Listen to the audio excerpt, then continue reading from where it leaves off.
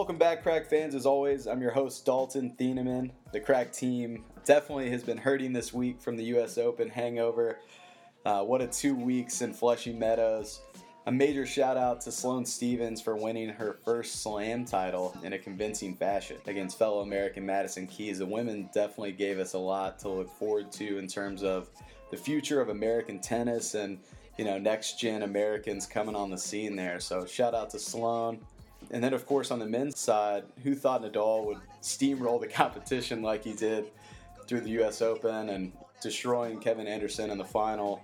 2017 was just a crazy tennis season overall, with Fed winning 2 slams, the Australian and the Wimbledon, and then Nadal, of course, coming back and winning the French and the U.S. Open. It'll be interesting to see if that spills over into 2018 with all the major injuries on the men's side. Then looking forward to Serena's epic comeback next season too, because we all know she's going to come back as dominant as ever. This week, I think you're really going to enjoy the addition of the Cracked Pod as TCU head coach David Roditi joins us. Coach Roditi talks about his junior career growing up and playing in Mexico, his unprecedented collegiate career at TCU, and then rising to number 41 in the world in the professional ranks in singles. And then, of course, talks about transitioning from player to coach, be the head coach at TCU, and bringing back TCU's tennis program to national prominence with back-to-back top 5 finishes and winning the 2015 Wilson ITA Coach of the Year and much more. So definitely stay tuned there. Also wanted to remind you all one last time that we are doing the t-shirt giveaway still for the first 100 people to sign up for the newsletter. The weekly slice on the website. So we'll be promoting that on social media. So check that out on our Instagram, our Twitter, and go sign up at crackedrackets.com to be eligible to win one of those shirts. And for now, enjoy my conversation with Coach David Roditi. You will be good, but you will be more. You will be good, but you will be more. You will be good, but you will be more. I learn every day, it is a praise, a pleasure.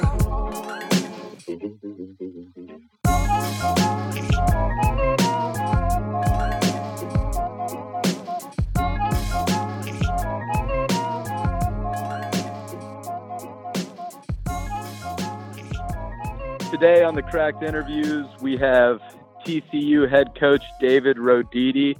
Coach Roditi, thanks for coming on. Really appreciate you taking the time. We'll get right into it here. Give us a little information as to how you originally got into the game of tennis. Yeah, I was 5 years old, so very young, and growing up in Guadalajara, Mexico, and my parents belonged to a tennis club. And in Mexico, the tennis clubs are more of a social club as well.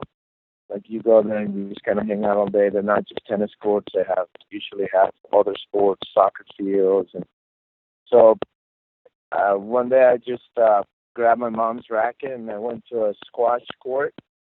And my mom was trying to learn how to play tennis, so I would do what she was told to do, and I guess really liked it, loved it, and eventually worked my way to a tennis court and kept playing tennis.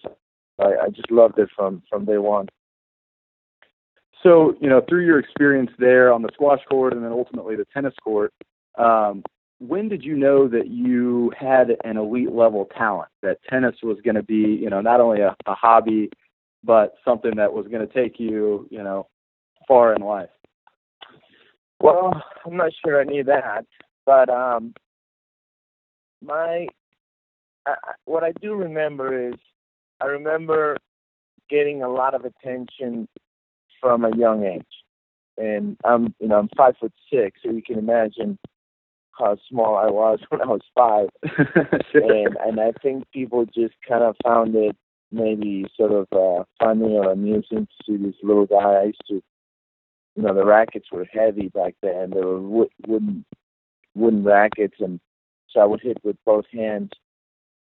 And so I just remember getting a lot of encouragement and getting a lot of people would identify me quickly with being kind of a good tennis player, or I don't believe in talent personally. I don't I don't really use that word ever, but people, I would get that sort of that acceptance or encouragement or notoriety from just random people. Everybody would be like, "Oh, you're so good." So I think that sort of encouraged me to continue. And then my dad was a huge sports fan, just any sport, and he did a great job of supporting me and kept it fun and kept it important, I guess, for me, and I just kept playing. And then once I got into tournaments and had some success, that's where I would get my, self-confidence or whatever you want to call it, from having good results and being on the newspaper and getting some, notoriety publicly. So I would go to school and feel good about myself. So I think that's, now that I'm a coach and I think back and I got I have a 3-year-old and a 1-year-old, I'd sort of go back and think about that whole process. Sure. From your experiences in Mexico and then in the U.S., is there a major difference in youth development for tennis players between the two countries and on the international level? Are they similar, or how is the process for, say a 10 or 11-year-old who the country sees as, having a lot of potential in Mexico and then in the U.S.? Are those processes different, or are they quite similar? I mean, it's pretty similar in the way that you get into the tournament system and then you start competing at, in your city, in your state, and then if you succeed, you go into nationals. So I would say up until about 12, 14 years old is very similar in Mexico and it is in the U.S. There are some differences.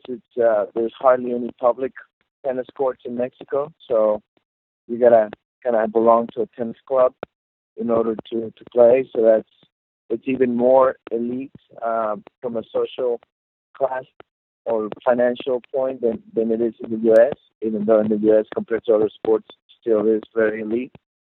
So I would say that would be one difference. Once you get into 13, 14, then most players and most good players, they leave Mexico if they want to continue to improve, because it's just you don't get the competition, especially these days. You don't get the culture. It's a very relaxed culture. So people leave and they come to the U.S. and you have a lot more competition, a better structure in the U.S. But up to that 12, 13, 14, it's very similar.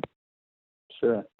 So fast forwarding a little bit, take us into your mind, your approach at 17, 18. You're a top player in the world, really, and you are deciding between colleges and going pro, and you ultimately decided on playing at TCU. What was that process like, and how did you eventually decide to play tennis at TCU? Yeah, well, so at that point, I'm 17, 18. I finished number 1 in Southern California, but what happened to me was when I moved to the U.S. for my freshman year in high school, being coached by a coach, Robert Clausen. He was my legal guardian and learning to speak English and all that.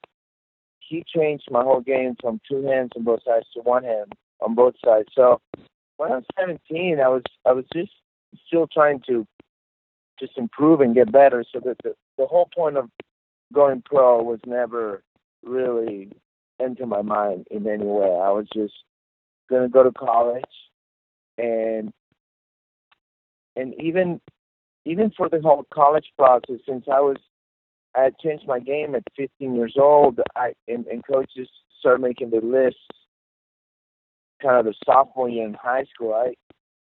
By the time I was a senior, I was being recruited by the California schools. They had gotten to know me, Georgia Tech and TCU, and that's about it. So my choices was to go to a California school or go to TCU or Georgia Tech, and I had heard great things about Coach Bartzen. Todd Bartzen, sort of a legendary here at TCU. They were ranked 2 in the nation at the time. Beautiful facility. I had a really good friend who's now my my colleague coaching here, Devin Bowen. He was a sophomore at the time at TCU, and so between all those things, I decided to come to TCU. And, we'll eventually get to your transition as, from a player and a professional to the coaching arena. But for now, you had a decorated career as one of the best players ever in TCU history, 3-time All-American, and I think you still hold the combined school record for career victories.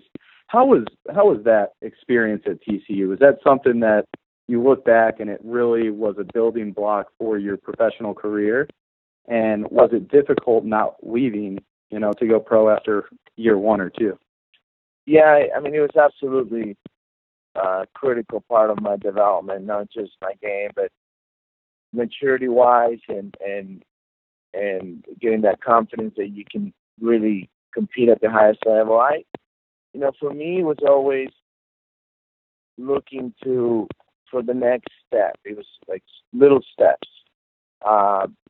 In the beginning was making the lineup and playing higher, and then see if I can win the conference in my spot, and then became sort of moving to a national scene, and then see if we can win nationals, and then trying to win the NCAA, finish number 1. So it was just little steps. So the thought of not graduating and turning pro was never a thought. I didn't realize that I actually had a chance, especially in doubles. In singles, I knew it was going to be hard to get, past maybe 200 in the world or 180 or something like that in singles. So, and at that point, you're still not making any money. And we didn't have any money, so I didn't have really the resources to even give it a shot. But in doubles, I felt like I did have a chance, but I didn't realize that until I had a lot of success in doubles my junior year in college. And it was that summer after my junior year that I played some professional events and was able to qualify and win a round in Washington, what it used to be called the Leg Mason. And it was not until then that I thought, you know what, maybe I do have a chance in doubles.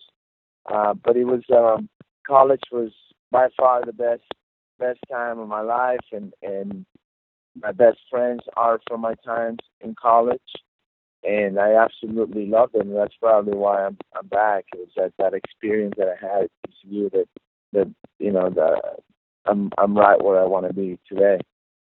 Sure. And you've been at TCU now for 5 years. 8. I'm going to start my 8th year now. 8th year. Okay. Yeah.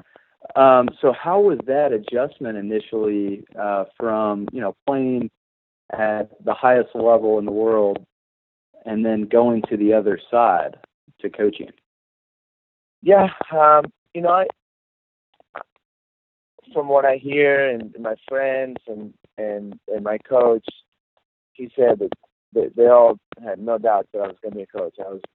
They said that I would always be coaching while I was a player. So I always loved that part of, again, growing up 5'6" and trying to compete at the highest level. You don't have a choice but to really learn the ins and outs of the game and, understanding everything about it. So my adjustment wasn't very hard on the strategical side, on the mental side. It was more now the mental side of the players and understanding the players and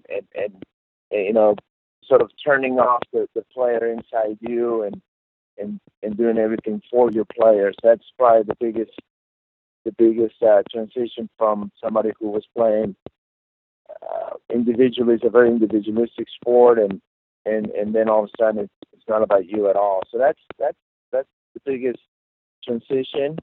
And I was lucky that my coaching career was started as an assistant at University of Texas with a great mentor there with Michael Center. And that was my first coaching job. And so I had a great mentor, and then I had a great players at University of Texas. So, from that point on, I never looked back and just did everything I could to become the best coach that I could possibly be, and that's an ongoing process and continually, trying to learn more and get better and, trying to become an expert at it. Well, and that's a nice segue. You said, you're continuing to try to become the best coach you can be. Actually, in 2015, you won the ITA Wilson National Coach of the Year. Talk us through that year, because I think you ultimately were the 5 seed in the NCAAs that year. But did you know that you were going to experience that kind of success going into that season? Yeah, that was sort of the turning point for our program. A personal goal was to come to TCU and take, get the program back to where I felt it should be, to the place where it was when I was a player, where Coach Bartzen had it, which was, top 10 or so, top 5, competing for national championship. That was sort of the goal. And that year, that 2015, was the combination of having a great senior class, a core group that had been battling for 3-4 years, who lost a lot of heartbreaking matches. I felt like we were just a player or so short from being really good. And then so you have that senior class, and then we had a great recruiting class where a guy like Cameron Norrie, who is now, he was the best college player last year. He came in as a freshman with Guillermo Nunez and Trevor Johnson. So the combination of this incoming freshman class with a great leadership, great core group of a senior class, 5 guys, that's what turned the program around, and we were able to go from ranked 50 and missing the NCAA tournament the year before to Final Four, and being very close to getting to the finals and have a shot at the title. Sure. So in terms of, you said you had a great freshman class that year. You also had a strong, senior contingent there as well, so they meshed well. What are the attributes that you look for when recruiting players? Is it a personality type? Is it the work ethic? What are most important to you when thinking about recruits? That's always, we're always thinking about that, right? It's each player is a little bit different. Each player can bring something different to the table. Players have different strengths and weaknesses, but at the end of the day, to me, the perfect college player and tennis player really is, number one, loves to compete. Gotta love to compete, and there's that inner burning desire that you're going to do whatever it takes to win a match and get better. And I found that those players are the ones that end up overachieving for some, in the eyes of some people, or they can overcome other weaknesses just purely with competitiveness. So that would be number one. And then you look at things like athletic ability, can they move, how good of an athlete, and power, and good, technically sound, that kind of stuff. But the competitiveness and the sort of the character of the player, who he is as a person, is very important. That's number one there. Competitive and being, you're with this player. You're going to be with this player every day for 4 years. So who do you want to be surrounded by?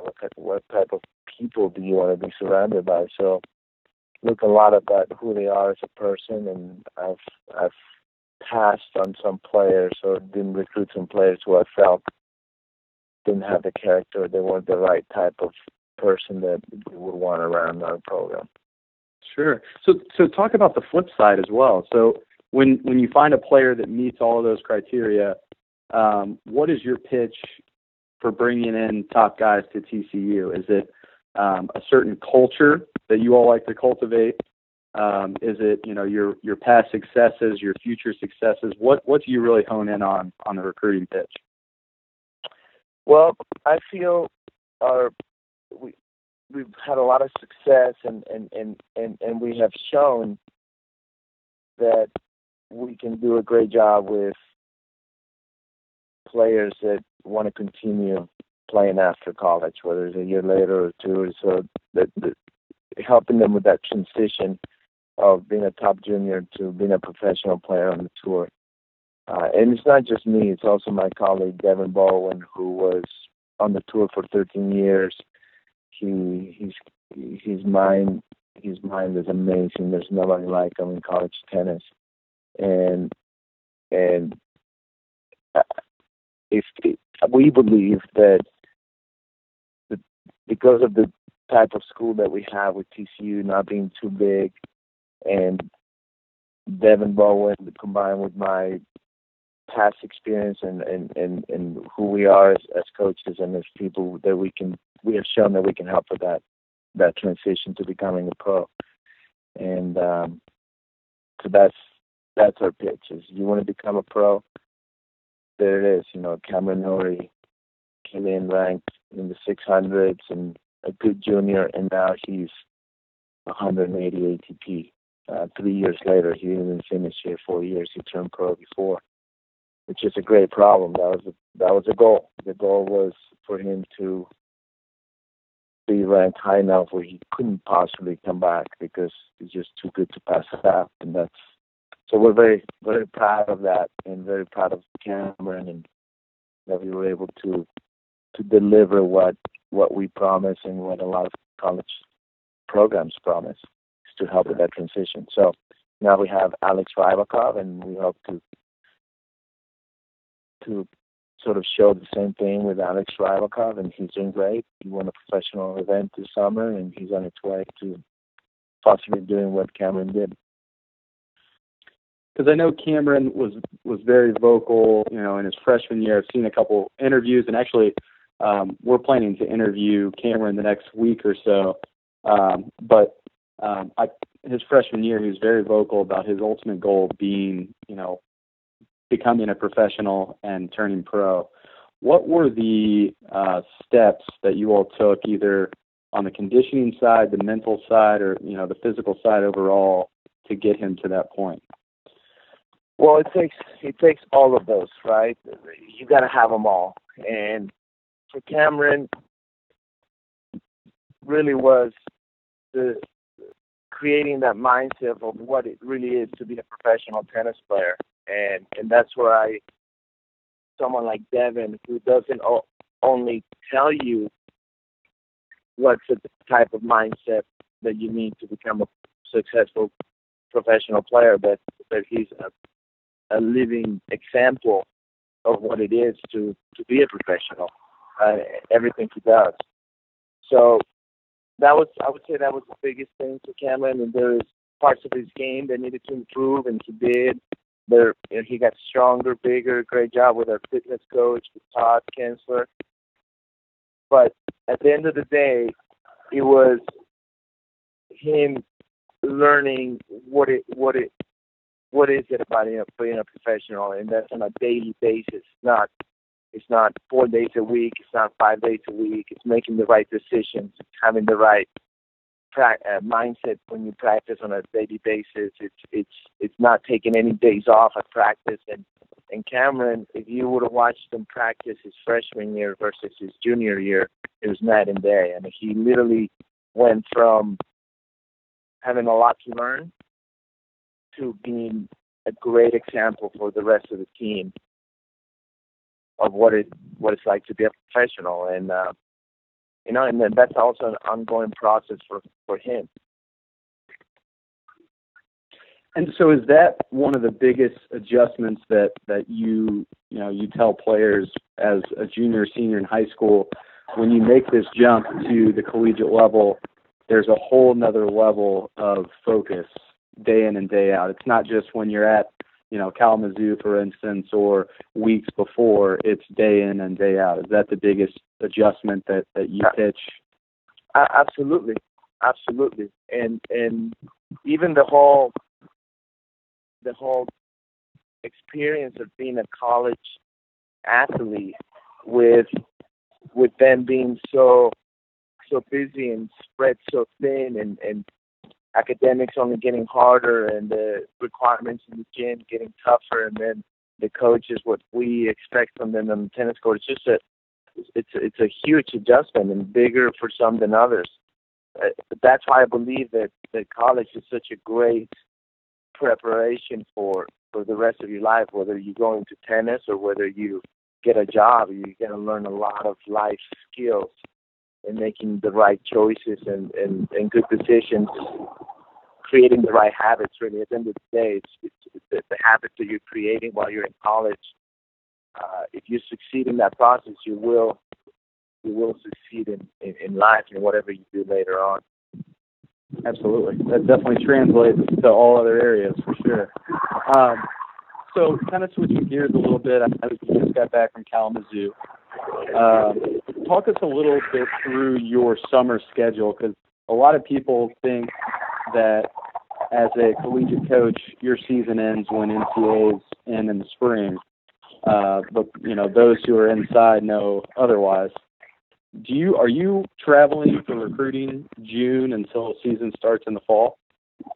Yeah, absolutely. I mean, I've been on the road. I would say half the time of the summer I've been on the road recruiting. We, Cameron Norrie turning pro earlier than expected.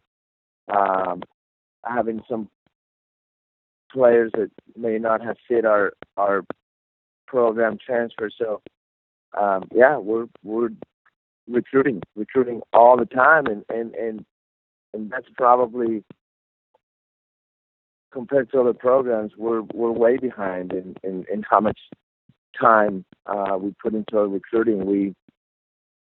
We have a philosophy that we're going to let our results do the recruiting, and if our players, we figure that if our players are continually getting better and succeeding at the next level, that players will notice and they'll want to be that next guy. But it's not that easy. You still gotta get out there and travel and watch these players, and it's there's a lot to recruiting. I guess it's the whole courting, and players want to feel like you really want them. So they gotta see you week after week. So this summer, you end up following players around the world and supporting them and showing them how important they are and how much you want them on your program. And so we're again, that's also a learning process and trying to figure out what's a good balance, because we don't want to spend all our time recruiting during the year, and sure. A lot of times recruiting can take a lot of time out of that, and we're not willing to sacrifice our time with our players that we have on our team on a daily basis because we're chasing the next guy. And do you have, you've talked about traveling with players to tournaments all around the world, and you've had success recruiting players on the international level. Are there certain regions or certain areas that you try to focus in on, or is it more, kind of depending on the player and where they're located and you finding them? Yeah, I mean, we've had success with all sorts of players from different parts of the world. I would say my background and being Mexican, I've had great success with Spanish-speaking countries and players. I feel like we will always have one or two Spanish-speaking players. California has become Devin and I both grew up in California, and TCU is very popular in the California area. It's our second most popular state, so we have a lot of success there. And then you have the whole Florida state because of Rybakov and the USTA and my ties to the USTA. That's been a good place for us to recruit. I would say those are the main ones.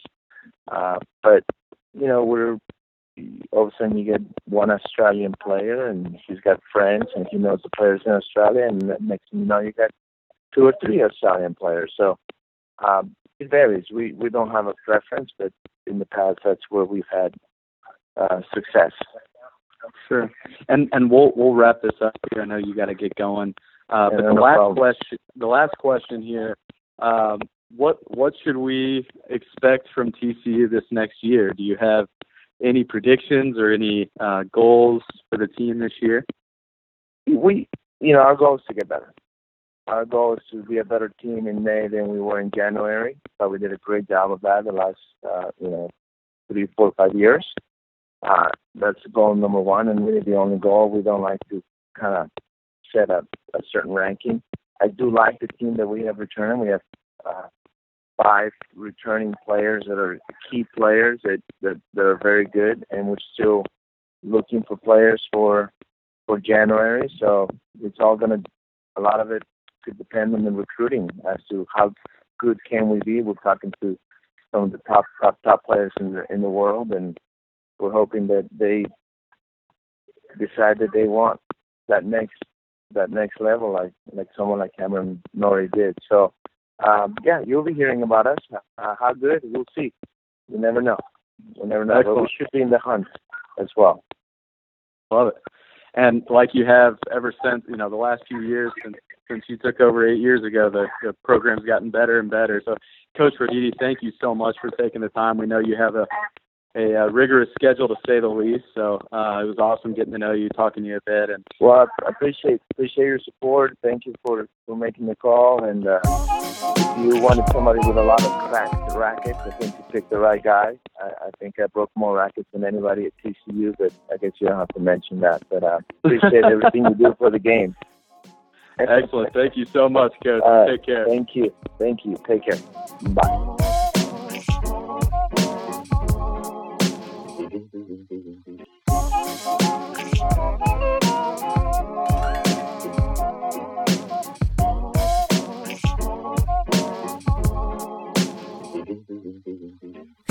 So much trouble, it's not my fault. All this I also lose my friends, I lost my baby. That is smoking crack, only today want to change. He wanted it, so I could give it a try. Well, I to feel.